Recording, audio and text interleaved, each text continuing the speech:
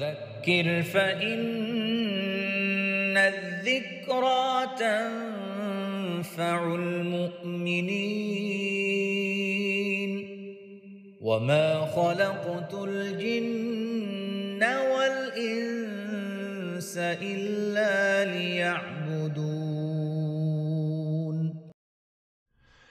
السلام عليكم ورحمة الله وبركاته. بسم الله والحمد لله والصلاة والسلام على رسول الله. اللهم علمنا ما ينفعنا وانفعنا بما علمتنا وزدنا علما يا أرحم الراحمين. We ask Allah Azza wa Jal, teach us what benefit us from what He taught us, and increase us in knowledge. Ameen ya Rabbil Alameen.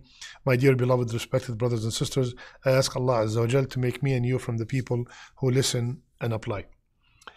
We have a very important topic tonight, and that is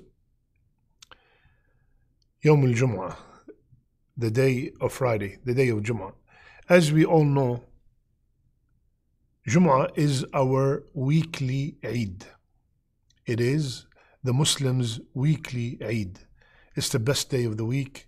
Rasulullah ﷺ praised that day, and we noticed that there are many mistakes, very common mistakes done by many Musallin on that day. So inshallah, I will address them today to the best of my ability, asking Allah Azza wa Jal to give me the tawfiq and make it from my heart to your heart. First, many people neglect Jum'ah in general. They skip coming to the masjid on Jum'ah without any valid reason. I am busy at work, I am this, I am that. No. Coming to Jumu'ah is a fard upon every Muslim male, adult Muslim male. Allah revealed the surah, named it Al-Jumu'ah, and in it He said, يَا أَيُّهَا الَّذِينَ آمَنُوا إِذَا نُودِيَ لِلصَّلَاةِ مِنْ يَوْمِ الْجُمُعَةِ فَاسْعَوْا إِلَى ذِكْرِ اللَّهِ وَذَرُوا الْبَيْعَ. When, oh you believe, when the call is made for Jumu'ah, leave your trade, leave your business, leave your job, and come to the remembrance of Allah Azza wa Jal. Attending Jum'ah is a fard upon every single adult Muslim male. The sisters, they have an option. It's not an obligation upon them. If they would like to come, Allahu Akbar, Alhamdulillah, and if they don't want, they are not sinful. Rasulullah ﷺ said, and the hadith is in Sahih Muslim, let those who abandon attending the Jum'ah prayer refrain from doing so, or Allah will seal their hearts and they will become heedless. So this is a very dangerous matter, and it's a major sin, leaving Jum'ah without any valid excuse. And another hadith, whomsoever leave Jum'ah on purpose 3 weeks in a row, it is sealed on his heart that he's a munafiq, he's a hypocrite. So this is a very dangerous matter. Now, alhamdulillah, most of us attend the Jumu'ah, and during the Jumu'ah, and sometimes before the Jumu'ah, we have some common mistakes. First, some people come early, alhamdulillah, which is a very good thing, and they read the Quran. Excellent. But they read the Quran in a loud voice that bothers the people who are maybe praying. That is the first mistake.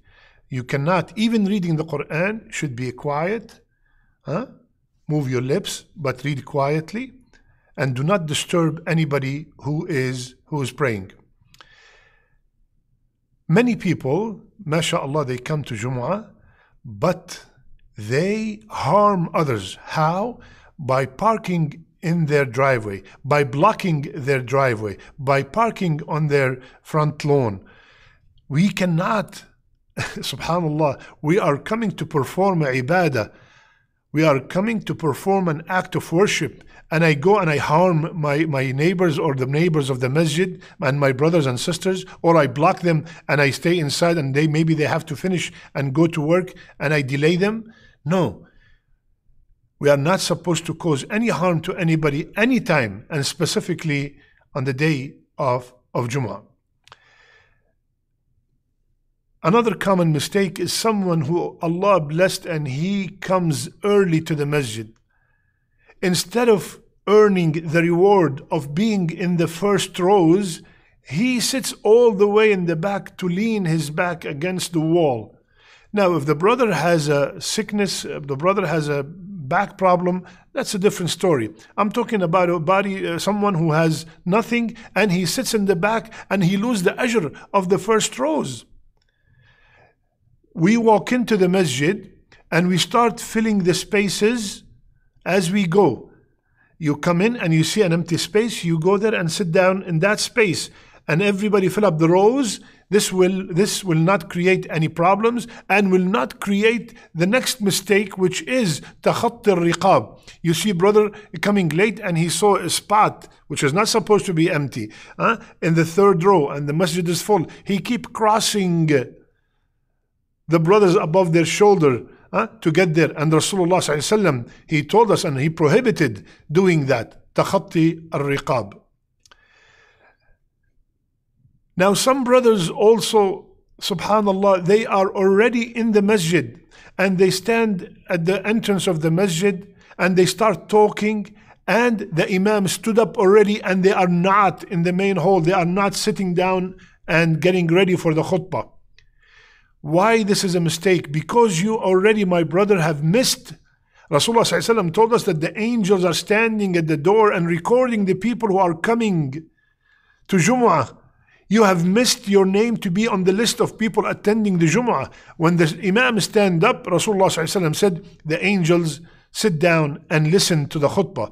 Sometimes people live around the masjid, or people are in the parking lot talking and chatting, and the khutbah already started. You have missed a lot of reward, my brother. So please, the minute you come, try to make sure you are in the masjid before the Imam stands up. Sometimes there are schools in the masjid and the kids keep playing around. Sometimes not even, they're 12, 14, 16. They are playing around the masjid. And they are the first people who should be attending the Jumu'ah, and they play around the masjid and the Imam stand up and then they come and sit down and listen to the khutbah. You are losing a huge reward. Now we come to the most common mistake. Unfortunately, it is the cell phone. Using the cell phone while the khatib is performing the khutbah, is giving the khutbah. My brothers and sisters, Rasulullah sallallahu alayhi wasallam, he said, whomsoever play with the pebbles, faqad lagha. At the time of Rasulullah sallallahu alayhi wasallam, there was no carpet. People used to sit down and there are pebbles on the floor, so they used to play with the pebbles while the khatib. He said, whomsoever play with the pebbles, faqad lagha. What does lagha mean? His Jum'ah, the ajr, the reward of Jum'ah is gone. Now he will get the ajr only of Dhuhr. Allahu Akbar. Just because he's playing with the pebbles. Similarly, playing with the carpet, playing with your toes, playing with the phone, checking your messages. Put the phone away. Subhanallah. Half an hour a week. Not a day, half an hour a week. We cannot detach ourselves from the dunya. Half an hour a week. Put your phone away, my brother. Put your phone away. You have lost the ajr of Jumu'ah when you start playing on the phone. Come in, turn off the phone, put it on airplane mode and put it in your pocket and do not touch it until the salat is over. Please, my brothers and sisters, leave the dunya for half an hour and concentrate on the khutbah. Listening to the khutbah, paying attention to the khutbah is a wajib.